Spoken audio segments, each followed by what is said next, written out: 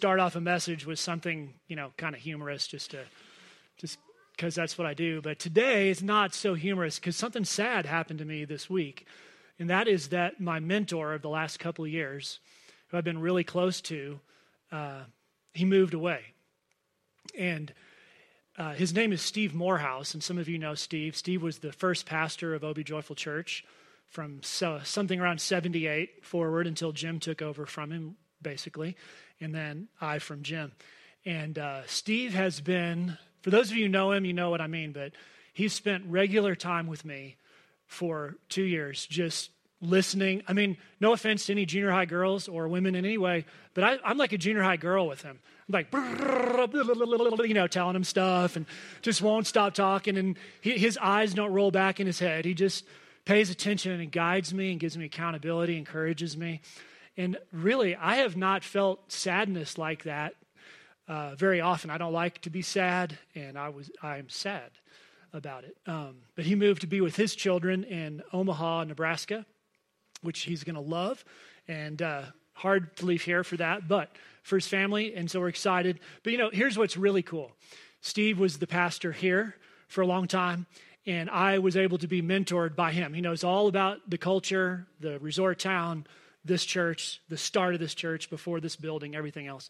And then I also have the incredible influence and friendship of my friend Jim Coons, who was a pastor before me, pouring in. So I don't know where you have 3 generations of pastors, caring, loving each other, but it's pretty awesome. So as sad as that is, I'll still be in touch with them. It's a really good thing, just for those of you who don't know some of the history. But man, if you've ever been at a church where there's been transition in pastors, it's a lot of times pretty difficult for the original or the former to be around. But we have 2, and we share and work together. It's really incredible. So just a little note. So that's not funny, but anyway, we're going to move into the message now, regardless of the come on, y'all, lighten up.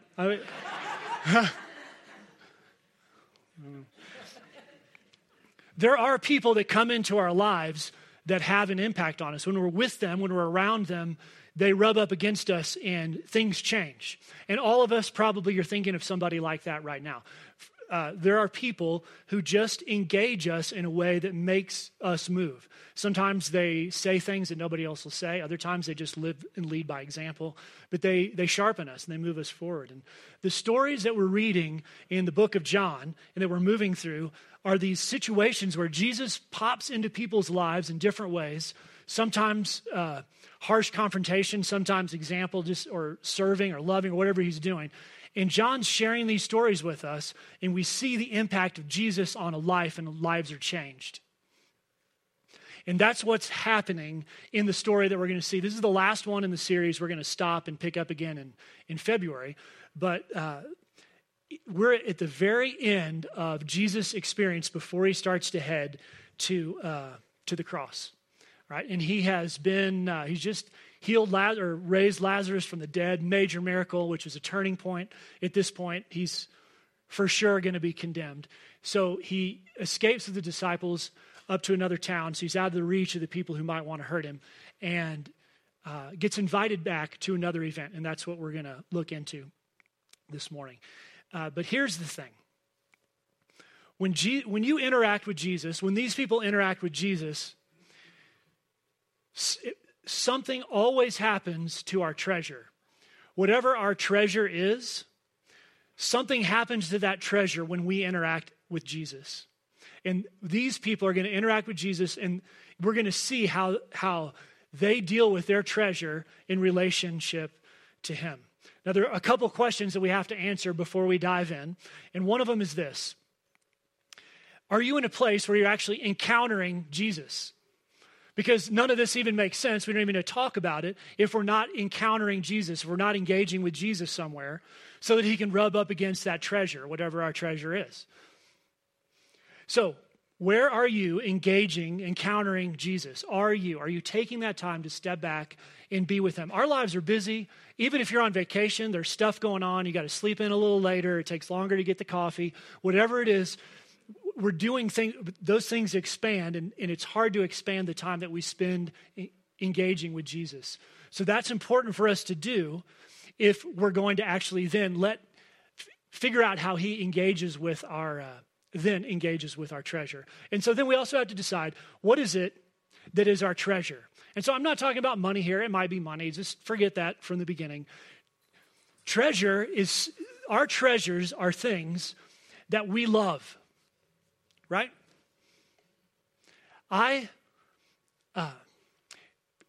We have been created to enjoy things, either the gifts that we have, the way God's wired us, even the way we implement the things that we do, the way we live our lives.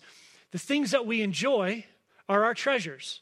So if you just want to make a list of the things that you enjoy, the things you're pursuing that you think will fill your cup, the things that are filling your cup, the things that you love to do, the way you love to serve, whatever it is, those are treasures, right? What we enjoy. So we need to start thinking as we interact with the word right here about what our treasures are. And two things about that. One is this: treasures a lot of times are good things. They're great things we enjoy, like I said. But treasures are also things that we don't want to let go of. And a lot of times the things that we don't want to let go of or we want to have control over are the hardest things in our lives. We have hard stuff going on, and man, we want to be in control of the hard stuff. We want to hold on tight, and we don't want to release. But if you can start to name the things that you're trying to hold on to, that you are control, that are hard for you, those are things that we treasure because we are holding them so tightly. So a couple of aspects of what it means to have a treasure and to think through. So what are your treasures? Well, let's look at the passage. We're in the end of John 11, in the first part of John 12. Jesus, like I said, he's just done this miracle, major miracle, big thing, and the tide is turning against him. So in 47, the chief priests and the Pharisees, they then gathered together a council, and they said, what are we going to do? For this man, Jesus performs many signs. If we let him go on like this, everyone will believe in him. And the Romans will come and take away both our place and our nation. But one of them, Caiaphas, the high priest that year, said to them, you know nothing at all, nor do you understand. So he's trying to give them his perspective on the situation. It's better for you that one man should die for the people, not that the whole nation should perish. So from that day on, they made plans to put him to death. And then 57. Now the chief priests and the Pharisees, all these people, had given orders that if anyone knew where Jesus was, if anyone knew where he was, that person should let them know so that they might arrest him. All right, now we jump into the next thing. Jesus, despite that happening down in Jerusalem, is going to go to Bethany, 2 miles away, where he's definitely in the reach of all of this. 6 days before the Passover, Jesus therefore came to Bethany, where Lazarus was, whom he had raised from the dead. So they gave a dinner for Jesus there. Martha served, and Lazarus was one of those reclining at the table. And Mary therefore took a pound of expensive ointment made from pure nard, and anointed the feet of Jesus and wiped his feet with her hair. And the house was filled with the fragrance of the perfume. But Judas Iscariot, one of his disciples, the one who was about to betray him, said, why was this ointment not sold for 300 denarii and given to the poor? So there are a wide range of responses around these treasures, which I'll point out to you, that we're going to see as Jesus comes in contact with these people. He's going to visit the family of Mary, Martha, and Lazarus. They're siblings. They're going to be together. They're going to meet, have this dinner for him. But we also have the Jewish leaders. In these people, we have Judas Iscariot. And so 3 things that we're going to kind of stop on and talk about. One is this thing where we try to protect, and they try to protect their treasure. The second is that we try to pretend or justify the reason that we are, in fact, protecting our treasure. And the third is that we would engage, or they engaged their treasure when Jesus came in contact with them and when they were in relationship with him. But 2 more things that I want to say just before we jump in. We're going to look at those 3 things and these different people interacting with Jesus. Y'all, all of us have pieces of each of these that get employed in our hearts when we engage with Jesus, okay, around our treasures. So see where you fit. Pull out the pieces. You'll resonate. And there's one in particular that I resonate well with. You'll see where you resonate. See what that is. But all of them will probably apply. And then I think it's important to say, and I don't know where you are spiritually or what your history is in church or background with Jesus or anything, but it would be really natural for me to think, if I was hearing this message, that, well, Jesus is just going to come in and take away the thing that I enjoy the most. That's what, following Jesus is about, giving up all the things that you love, the thing that you love. And that's not what Jesus is about. That's not what knowing God is about. Our treasure begins to align with who Jesus is the longer we know him.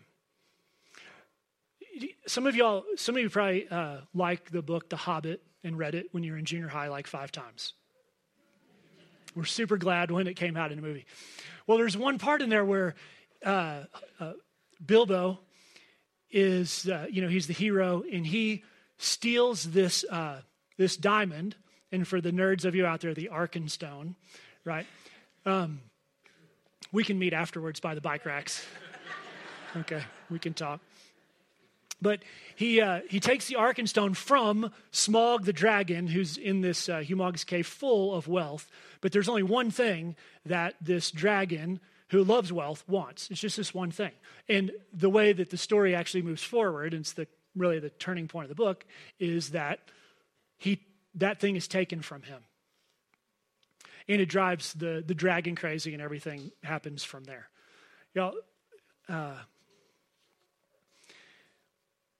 I think C.S. Lewis was drawing out a lot of the nature, the natural way we see our treasures, and that we hold on to them so tightly. We choose some and we just can't let them go. But he's not trying to show us, and the point of the passage is not that Jesus is going to come and take away what we treasure. What Jesus does is help us employ and engage the treasures that we do have. And it's a beautiful thing, and I hope you'll see that as this unfolds. So let's look at the first group of people, and that's these Jewish leaders, the Pharisees, who are terrified that Jesus is going to come in, and it said, did you notice, everyone is going to believe in him. Look at 48, 49. It says, well, what are we going to do? For this man performs these signs like raising Lazarus, and if we let him go on like this, everyone will believe. And the Romans will come and take away our place and our nation. These guys had power. They had a status quo. They didn't want things to change. Jesus, when he came in contact with that treasure, was going to destabilize that. How many of y'all just love change? Okay. Probably not a lot, some less than others. When Jesus comes in contact with us, when we come into relationship with him, when we're in that space with him, one of the treasures that we have is that things would remain the same, be the way we want them to be, and not change. And that's what they're after. In fact, they say, we're going to protect this from Jesus, from what Jesus might do to it, we're actually going to kill him. That's their solution. We will kill him. I think what we do today, and I do, is I protect what that treasure is and put it behind me and say, you know what? No. You can engage with my life in all these different areas, but this one, I want it to turn out this way. I'm going to hold on to that status quo, wherever it is. The ironic thing about this is that for these leaders who had a lot of power in their own way between the Romans and the Jewish people, 60 years after Jesus died, while some of them were still around, the Jews rebelled against the Romans and lost the temple and were completely dispersed. So the Jewish faith as they knew it ended anyway. They could not hold on to it with or without Jesus in the place. They thought they controlled that, but they didn't. Here's the thing that I appreciate about these guys. They're honest. They just say, you know what, Jesus? Nope, you're not going there. This is mine to hold on to. You can't have any part of it. You're out. I think if I wrestle with that and think about it for myself, there are areas in my life where this is exactly how I'm responding to Jesus. No, you're not going there. But they're honest about it. So which treasure, how is that treasure that you have, that gift, that love, that passion, how is it that you are protecting it, keeping it safe, not letting Jesus in that space? So there's that idea of protecting. And then pretending. I think another way of saying pretending is that we creatively justify what we treasure, holding on to it. In fact, we creatively justify it so that we can protect it. It's just another way of moving back to that protected sort of space. We're going to skip over Mary, the siblings, and how they interact with Jesus, Mary and Martha and Lazarus, and drop down to verse 4. And this is what, I'm like this. This is how I do it. I justify. But Judas Iscariot, one of the disciples, and John wants to make sure that we know that he's the one who's going to betray Jesus. John's not super fond of Judas, by the way. You see that several times. He says, why was this perfume, this ointment that was worth so much, not sold and given to the poor? And John later will tell us, Judas didn't care. He was just focused on the money. And we know Judas was focused on money. In his case, that was definitely his treasure. I mean, he sold Jesus out for a certain amount of money. So that was his thing. But he couched his concern in some really reasonable things. And this is how I do it. Some of us, when it comes to our treasure and how we engage, there are some of us that are process people and think it through and plan. And then there are some that are just emotional, let's just go for it. How many of you are process people? Don't be shy, it's okay, friends. Emotional, go for it, let it all hang out. Okay. How many of you are married to one or the other? Yes, okay. Oh yeah, Hal and Roz, that is the perfect example of very generous people with totally different personalities, yeah. So there's a beautiful thing in what he says, the very practical process. He says, you know what? This girl is crazy. She just broke open that incredibly expensive, like for a normal person, it was a year's wage. This is a very expensive bottle of perfume, basically. And she's just pouring it out on Jesus. And he's like, you can't, that doesn't make sense. Don't do that. And so most of us on my side, the practical side, the think it through, the wait forever before you do anything kind of person, will then say, yes, Judas, you're right. That's not a good idea. So he starts to couch that there. But those of us who are believers in here, what we know is that there is nothing that is too extravagant for Jesus. I mean, that's the principle. Judas I totally identify with him, but I'm often left field with him because it is always good to be extravagant when it comes to the Savior, right? But he's missed that, and he's kind of, what he's done is what I do, is he's just moved it over, and he's couched it in this. That's impractical, and not only is it impractical, but we could have used it for the poor, right? So he's added that layer to it. Like there's something, magnanimous and good and benevolent that we're going to do with this resource. Well, that is somehow saying, he's saying generosity's better, right, than doing this thing. Well, Jesus, he comes to her defense, and we'll talk about that in just a moment. But we have to be honest. This is the thing that I see that's different with Judas and the Jewish leaders. They were straightforward and transparent. They said, we're keeping this for ourselves. This is what we want. Judas uses this other little technique where he says, I'm going to justify and use these great reasons and things that make sense in order to protect what I treasure. So there's the idea of protecting and then pretending.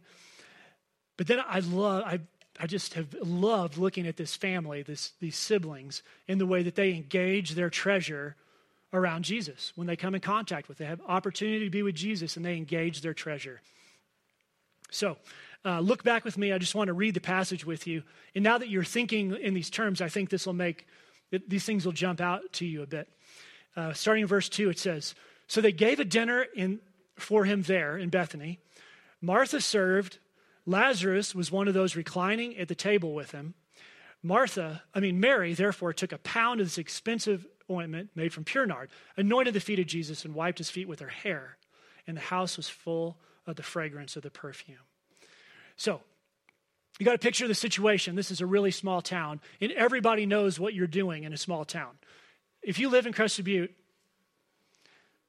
don't even bother to hide anything. Everybody's going to know what's going on, right? It's just true. You can't hide it. Now, in our town, we have windows that we can shut.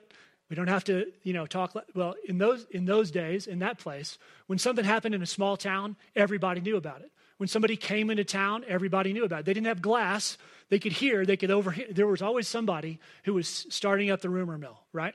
So they knew when they had Jesus in their home that they were going against everything that the Jewish people, the common Jewish people, believed in.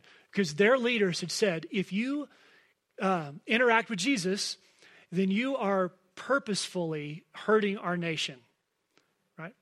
They were being rebels. They were basically sacrificing or offering up the treasure of their security and their reputation so that Jesus could be in their home.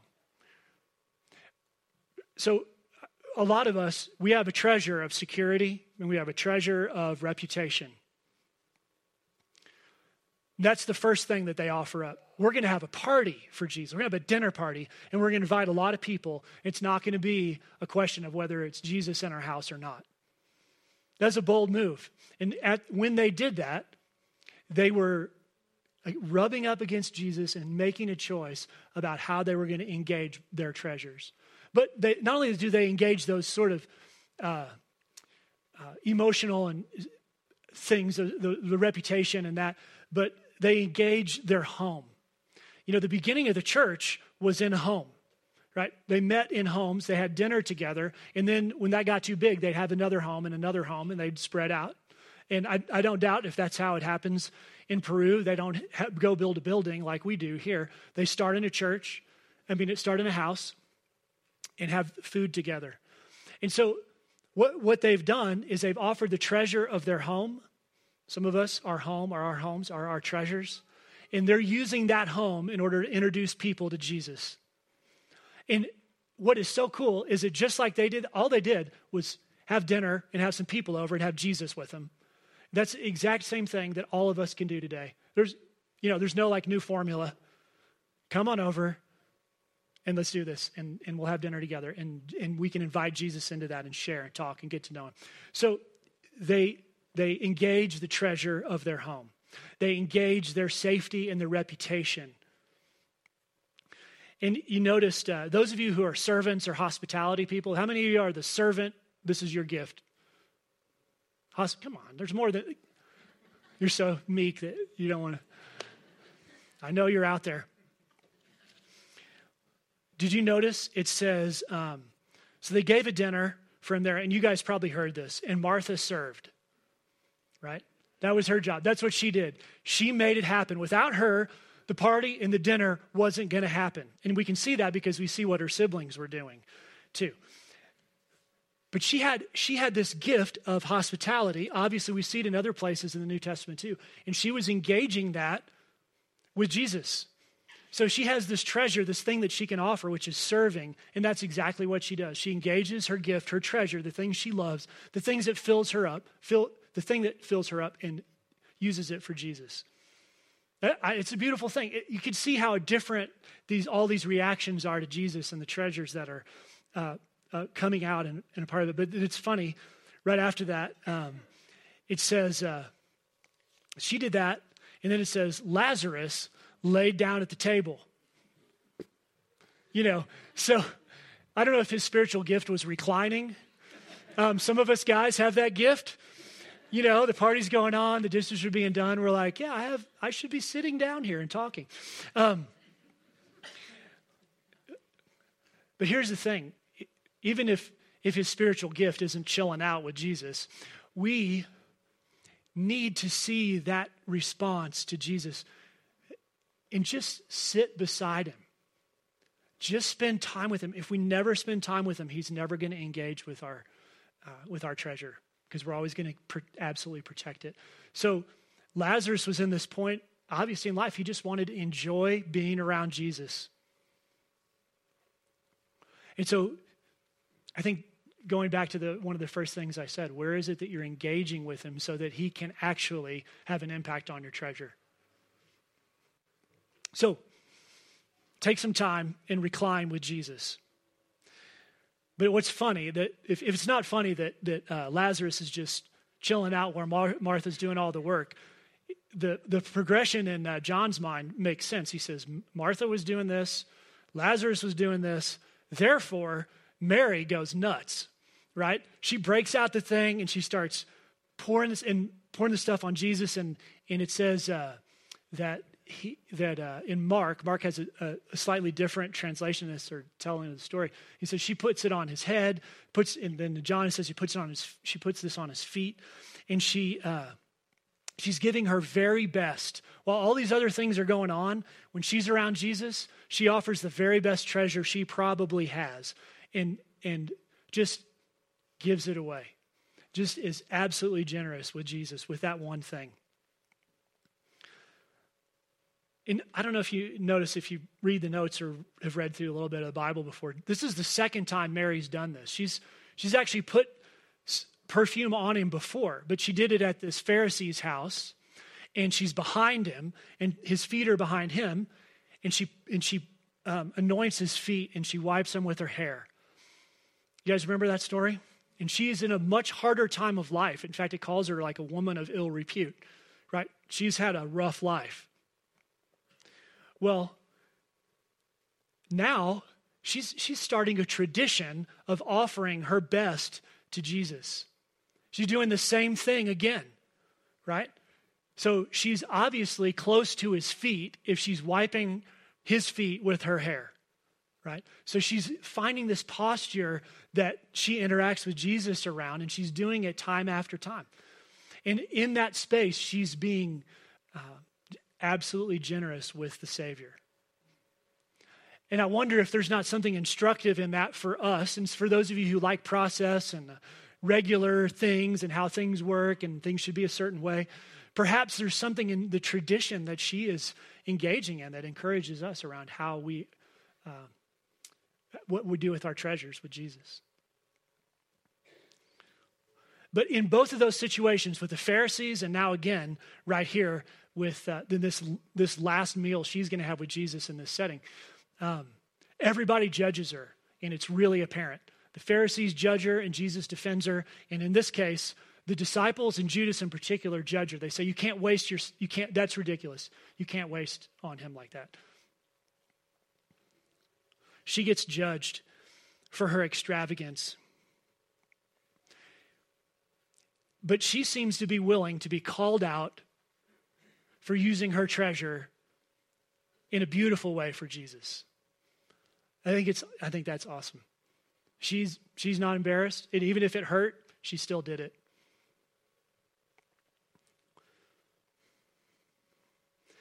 I think for us as people, if you are a follower of Jesus in here, in that family, there are all of those different reactions that would be great ways for us to engage our treasure with him. But we also have those other pieces, the Judas piece and the Pharisee piece, the protection and the justification of pretending. Well, let me wrap it up with this thought. Just going back to the beginning of the passage, you guys probably noticed this. I read what the high priest said about Jesus and about how they should solve their problem. In verse 49, it says, "But one of them, the chief priest, Caiaphas, who was the high priest of that year, said, 'You don't know anything. You do not, nor do you understand that it's better for you that one man should die for the people, not that the whole nation should perish.'" Caiaphas thinks that he's protecting the Jewish people from the Messiah, right? From Jesus. But in fact, all he is doing is stating what Jesus came to do from the very beginning. And that is why I'm so encouraged to engage with him and be transparent about my treasures, whatever they are.